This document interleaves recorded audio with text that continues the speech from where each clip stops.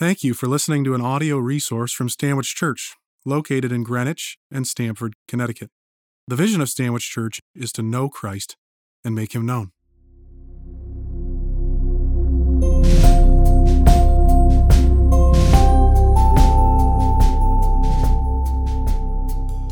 The epistle lesson for today is from Romans chapter 5, verses 18 to 21.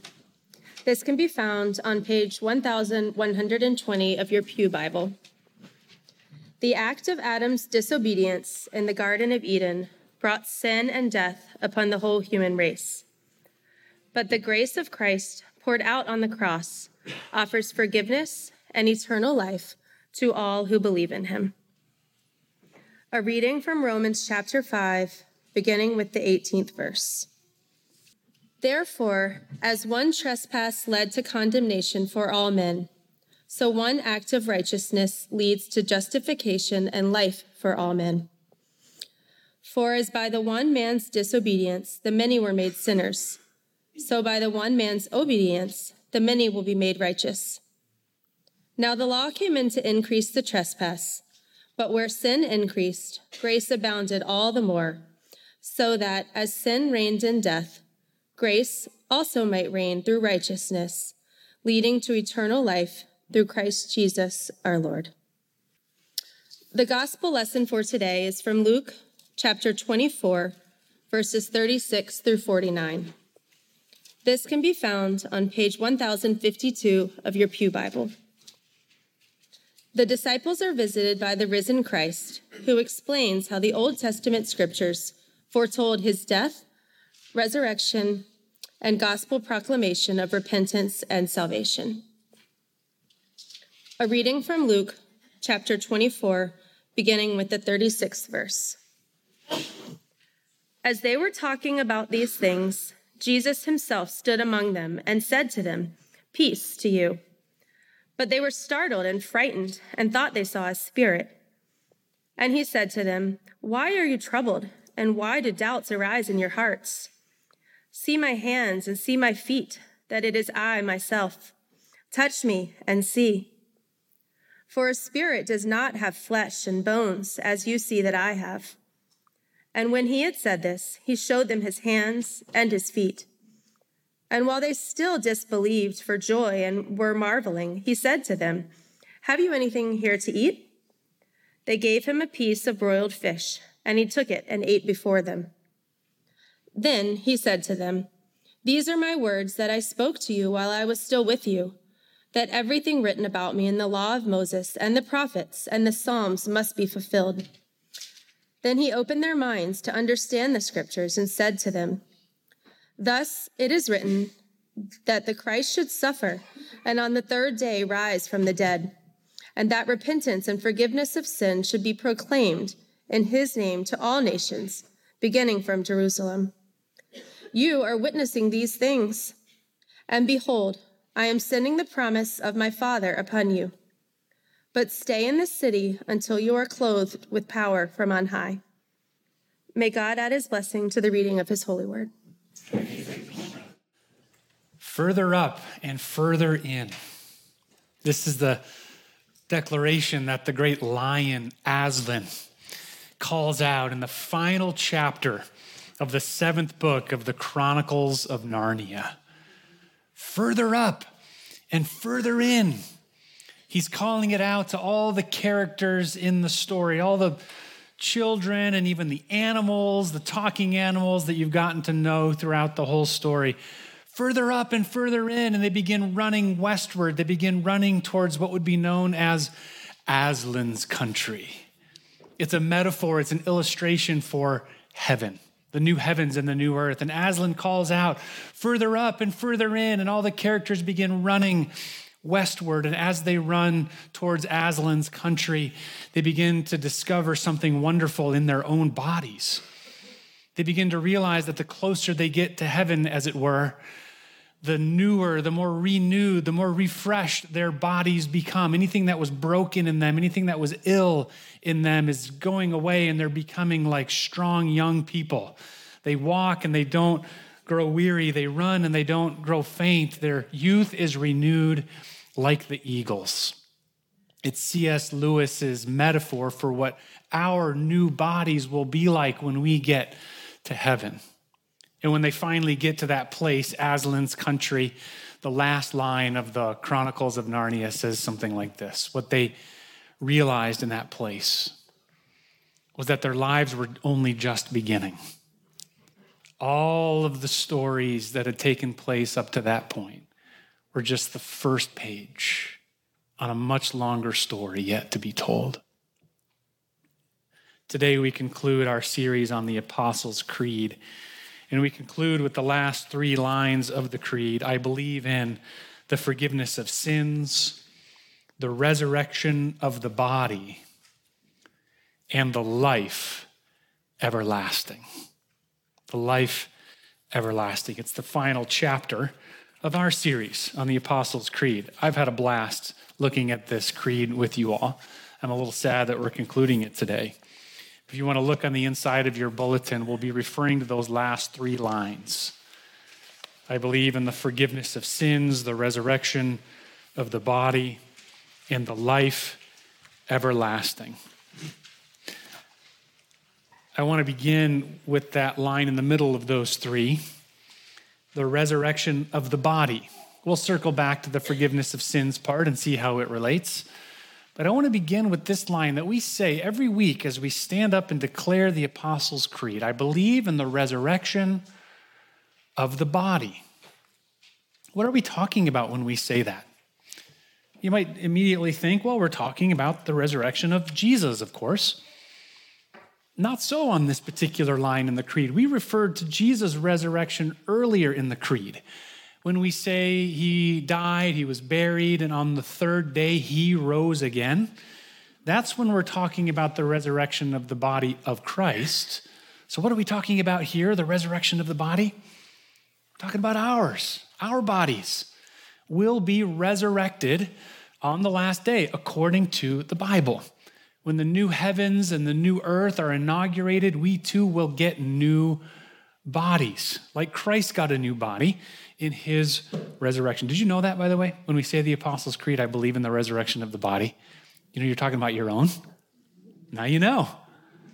Well, how can we be so sure? Is that really what the Bible says? Indeed it is. In Romans 8, verse 23, it's that part of Romans where he's talking about how the whole creation groans as in pains of labor, eagerly awaiting the new heavens and the new earth. Well, in the 23rd verse of Romans 8, it says this, listen carefully. Not only the creation, but we ourselves, who have the first fruits of the Spirit, groan inwardly as we eagerly await for adoption as sons, the redemption of our bodies. Have you noticed that before? We're eagerly awaiting the redemption, the renewal of our bodies. We often think of salvation as redeeming our souls, redeeming our spirit. But actually, our bodies are all entangled in. We are a being created by God, mind, body, and spirit. And we're eagerly awaiting the redemption of our bodies. Yes, Jesus rose from the dead. We know that. We celebrate that. We'll celebrate it a couple weeks from now on Easter morning.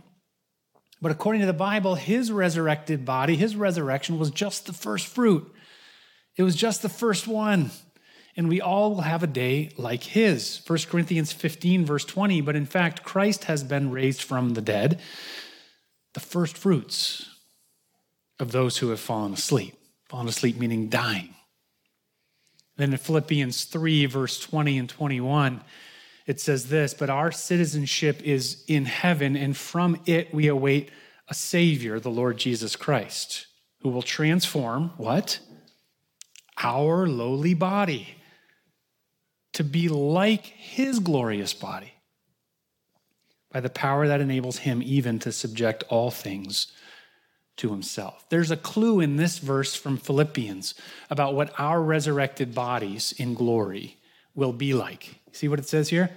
It will be like his glorious body. And we know a few things about Jesus post-resurrection from the Gospels. We know how his body interacted, how he interacted with the people in the world that he talked with and ate with. So if we want to know what our resurrected bodies will be like, we should look into the Gospels at those scenes. There's one that Katie read for us. I want us to look at it carefully together today, Luke 24, knowing that our resurrected bodies will be like his. Let's look at this scene from Luke 24 where he interacts with his disciples. Luke 24, verse 36. This is Jesus after he died and was buried and then rose again on the third day. Verse 36. As they were talking about these things, Jesus himself stood among them. Jesus himself. It's the very same Jesus, the one who taught and preached and healed and fed and died and was buried. It's the same Jesus, so it's going to be us. When we get a new body in the new heavens and the new earth, it'll be you. It won't be a replacement you. It's really you. Jesus himself stood among them and said to them, "Peace to you." But they were startled and frightened and thought they saw a spirit. Now, when I ask people what they think it's going to be like for us in heaven, this is often what we imagine. We imagine something only spiritual. Maybe we got this from watching cartoons as a kid, when a cartoon character dies and then there's the wispy little soul kind of flits up, We think that that's what's going to happen to us and we'll just be in heaven in this sort of flitty, spiritual, ethereal thing. Not according to the Bible. Listen to what Jesus says next. What verse were we on? Verse 38. And he said to them, "Why are you troubled? And why do doubts arise in your hearts? See my hands and my feet, that it is I myself. Touch me and see. A spirit does not have flesh and bones, as you see that I have." Remember in Philippians, it said our resurrected bodies will be like his. So get rid of that image in your mind of heaven being this wispy, ethereal thing. We're going to have real bodies. He says, look at my hands, look at my feet. I'm not just a spirit. I'm also a body, a new resurrected body. Verse 40. When he had said this, he showed them his hands and his feet. We return again to the hands and the feet. Why is Jesus showing his hands and his feet? We know the scene with doubting Thomas, right? Where Thomas wouldn't believe Jesus really rose from the dead unless he placed his hands in the wounds. He's showing them his healed scars from the cross. They knew that Jesus was pinned to the cross with nails. That pins pierced his flesh. And in his new body, he must have shown the scar tissue from that. He's healed. He's fully alive. He's not dead anymore. But there he is before them. Look at my hands and my feet. This gives us a clue. We will carry into glory, we will carry into eternity new bodies, but we will carry the remnants or the scars of the sin and the woundedness and the brokenness of this world. But it will be healed. He will wipe away every tear from our eyes. We won't forget about everything that happened to our earthly bodies, but we will live in healing in our resurrected bodies. Verse 41, I love this phrase. And while they still disbelieved for joy and were marveling, they disbelieved for joy. I think this is another way of saying, this must be too good to be true. They disbelieved for joy. This is too wonderful for me to wrap my mind around. Jesus, you died. We know you were dead. You were buried. And yet here you are. They disbelieved for joy. I wonder if that's what it will be like for us when we are resurrected and we meet each other again in glory. We'll look at each other and we'll say, can this possibly be true? They disbelieved for joy and were marveling. And he said to them, have you anything here to eat? They gave him a piece of broiled fish and he took it and ate before them. Our resurrected bodies when we enter the new heavens and the new earth. Listen, I don't know how this works, but apparently we're still going to eat. We're still going to have interaction with the material world. It's a mystery to me. I don't understand it. Take it up with God when you see him in glory. I can't wrap my mind around it, yet like the disciples, I marvel at the wonder of it all. Maybe this is a surprise to you. Maybe you didn't know that when we say believe in the resurrection of the body, that we're talking about our own. I won't have a show of hands, but this is probably a surprise to some. We think of heaven as only this ethereal place, but not so according to the Bible. And is this really what the Bible teaches? Is this really what we say when we say what we believe when we say the Apostles' Creed? I mean, maybe we understand that first line of these last three, I believe in the forgiveness of sins. We preach about that, we talk about that, we study about the forgiveness of sins often here at Stanwich Church. But how does it relate to the resurrection of the body and life everlasting? Well, we'll go back to Romans because it really gives us some help in understanding the through line, the continuity between the forgiveness of sins, the resurrection of the body, and the life everlasting. Romans 5, which was also read for us earlier, Romans 5, beginning with verse 18. I'm going to read that whole paragraph again and try to help us understand. Romans 5, beginning with 18. Therefore, as one trespass, this is talking about Adam, what Adam and Eve brought into the world. Paul's forming this argument that sets this difference between what we gain in Adam and what we gain in Christ. Therefore, as one trespass, one sin, led to condemnation for all men, so one act of righteousness leads to justification and life for all men. For as by one man's disobedience the many were made sinners, so by one man's obedience the many will be made righteous. Now, the law came to increase the trespass, but where sin increased, grace abounded all the more. This is the key verse here. So that as sin reigned in death, grace might reign through righteousness, leading to eternal life through Jesus Christ our Lord. Let me try to explain this a little bit. If we only have what we've inherited from Adam and Eve, we only have the sin patterns in our life. And in Romans 3, it says that the wages of sin is death. If we go on sinning, if we go on with the consequences of our sin, it leads to death. Think about the sin patterns in your own life. If you go on pursuing them, it will lead to the death of relationships, the death maybe of your physical health, the spiritual, emotional, and mental life will just be sapped out of you if you just keep in those sin patterns. And ultimately, the eternal death of hell is the consequence of all our sins. But if we gain what we receive in Christ on the cross, what we realize is that what Jesus did is he put an end to that consequence of our sins, because he took that consequence, which is death, upon himself. And in exchange, in his resurrection, he gives us life. And I love this phrase, sin reigns in death, but grace reigns in Christ. What's reigning over your life? Are the sin patterns of your life reigning? Do you follow them? Are they your Lord? Can you only do what satisfies them? Well, it will lead to death. Or does grace reign? Is it your Lord? Is it your commander? Is it your authority? Saying, there, but by the grace of God go I. I'm forgiven for all those sins. Because of what Jesus accomplished for me on the cross, that grace now reigns over my life. You know what it leads to, according to Romans?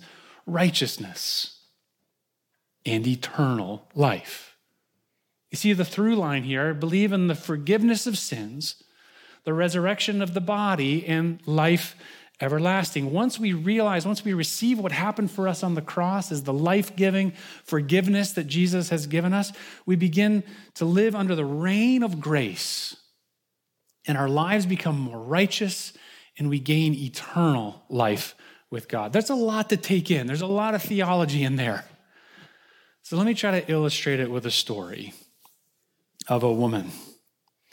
There's this amazing, wonderful, saintly, anointed woman.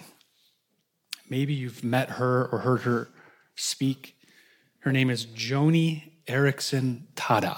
Anyone know this name? Joni Eareckson Tada. For over 50 years now, she's been a quadriplegic. She speaks, but she can't move her limbs. And she has this amazing anointing on her life to preach the gospel. They wheel her out on a wheelchair and she speaks at conferences or in churches. I've heard her speak. She has this profound anointing on on her ministry.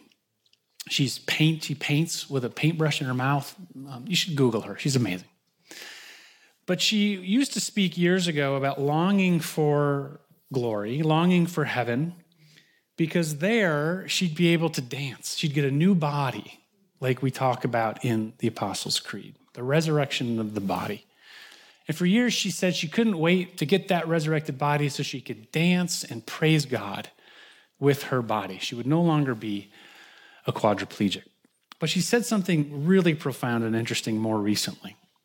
She said this: don't be thinking that for me in heaven, the big deal after I get to see Jesus is to get my new body. No, I want a glorified heart.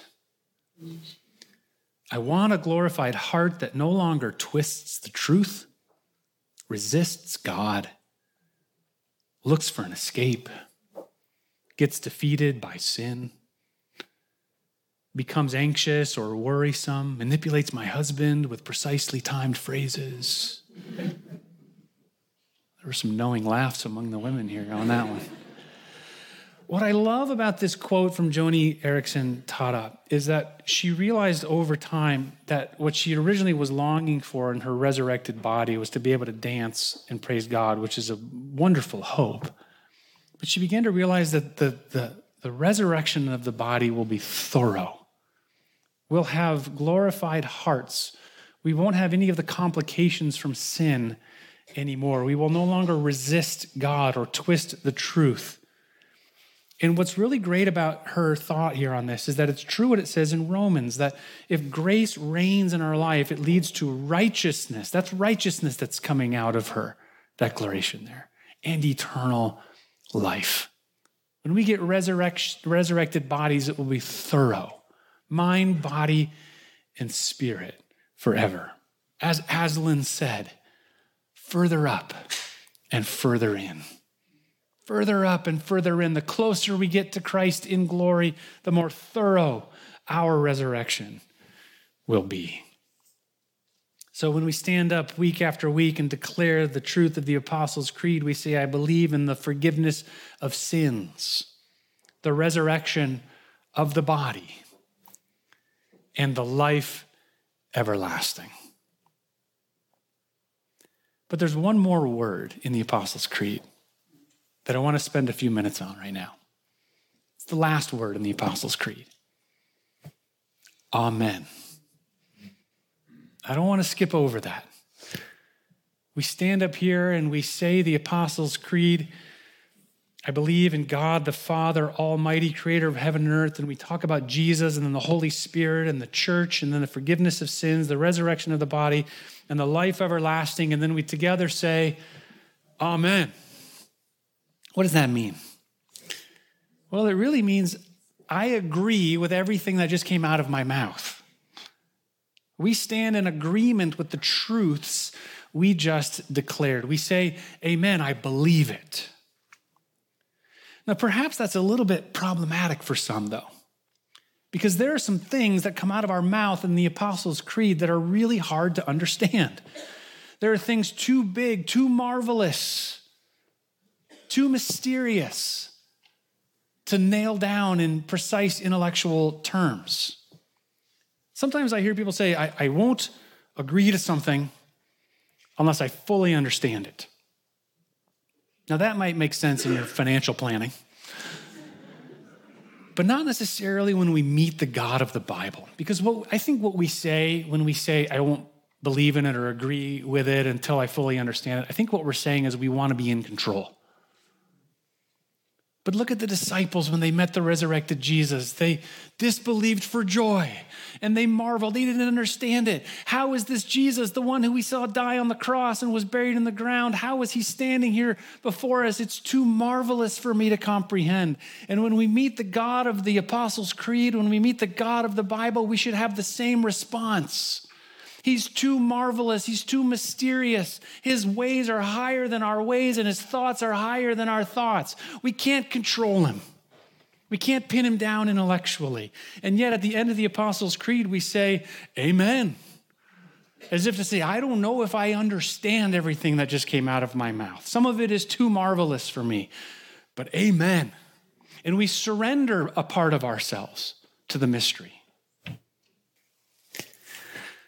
want to go back to Narnia for a moment to really understand this amen piece, this surrender in the amen. Earlier in the story in Narnia, there's this girl named Jill, and she meets Aslan for the first time. Jill is on this long journey with her companions, and she gets separated from them. And she's all alone, and she's getting hungry and thirsty, desperately so. And she's afraid. And she's realizing that she's dying of thirst. But she comes upon this small brook, this small stream before her with fresh, life-giving water. She's so glad to see the water. But suddenly she's terrified because right on the other side of the stream, she sees this mighty beast, this lion. And she's terrified because she sees his fangs and his big, powerful paws and his claws. And she wonders, is this lion good? And she realizes that if she puts her face down in the water, she makes herself quite vulnerable before the lion. She doesn't know if she can trust him. So she says, the animals talk in Narnia, by the way. She says to the lion, she says, could you go away? Because I need to drink from this water. And he says, no, this is my stream. And she has this decision to make because she's terrified. She doesn't know if he's good. She doesn't know if she should put her face down in the water, if she should kneel, as it were, before him and drink from the water, or if she should go away. And if we really meet the God of the Apostles' Creed, we might have a similar reaction. There are things too powerful for us to understand. I believe in God the Father, almighty creator of heaven and earth. If that doesn't terrify you, you haven't really understood the scope, the magnitude of how big God is. He's like a mighty lion before us. I believe in Jesus Christ, his only Son, our Lord, conceived by the power of the Holy Spirit, born of the Virgin Mary. Is there anybody who fully understands that? Suffered under Pontius Pilate, was crucified, died, and was buried. He descended to the dead. Did anybody in your life groups have a discussion around that? Did he descend to the dead or did he descend to hell, and why does it matter? I hope you had good discussion around that. What's the answer? I don't know. Keep talking about it. On the third day, he rose again. A lot of people have trouble believing in the actual resurrection. He ascended into heaven. It is seated at the right hand of the Father. He will come again to judge the living and the dead. He is the authority of the entire universe. It's a little bit like Jill standing before that stream of water, seeing all the power of the beast before her. If we're encountering the God of the Apostles' Creed, we're encountering the authority above all authorities. She asks him, are you going to swallow me up? And if we're encountering the God of the Bible, we might ask the same. He has the power to do so. I believe in the Holy Spirit, the Holy Catholic Church, the communion of saints, the forgiveness of sins, the resurrection of the body, and the life everlasting. And when we say amen, it's like Jill kneeling down before that stream of water drinking. She says to him, could you go away? And he says, this is my stream. And so she says, well, okay, then I'm going to go find another stream. To which he replies, there is no other stream. Jesus said, I am the way and the truth and the life. No one comes to the Father except through me. And Jill kneeled down on that stream, put her face in the water and drank and received life. And she learned that the lion is good, more powerful than she could possibly comprehend, but good. When we say the Apostles' Creed, we say that we need you, Jesus, the only source, the living water. And when we say amen, we kneel in surrender, saying, I don't comprehend it all, and I'm not even supposed to. But I believe that all the words that just came out of my mouth are true, And I believe that the great untamable beast, God himself, is good. So church, stand with me if you would. And let us recite these words together. I hope you've learned a few new things about all these phrases in here. I was saying to somebody, the Apostles' Creed, it's kind of like a coat rack where each hook contains a whole bunch of bags and coats. Each word of the Apostles' Creed contains so much more. I hope we see that a little bit better together now, having studied it for these last few weeks. Well, let's say it together. When we get to that amen, surrender your heart to the things you don't understand and trust that God is good. Christian, what do you believe? I believe in God, the Father Almighty, creator of heaven and earth. I believe in Jesus Christ, his only Son, our Lord. He was conceived by the power of the Holy Spirit and born of the Virgin Mary. He suffered under Pontius Pilate, was crucified, died, and was buried. He descended to the dead. On the third day he rose again. He ascended into heaven and is seated at the right hand of the Father. He will come again to judge the living and the dead. I believe in the Holy Spirit, the Holy Catholic Church, communion of saints, forgiveness of sins, the resurrection of the body, and the life everlasting.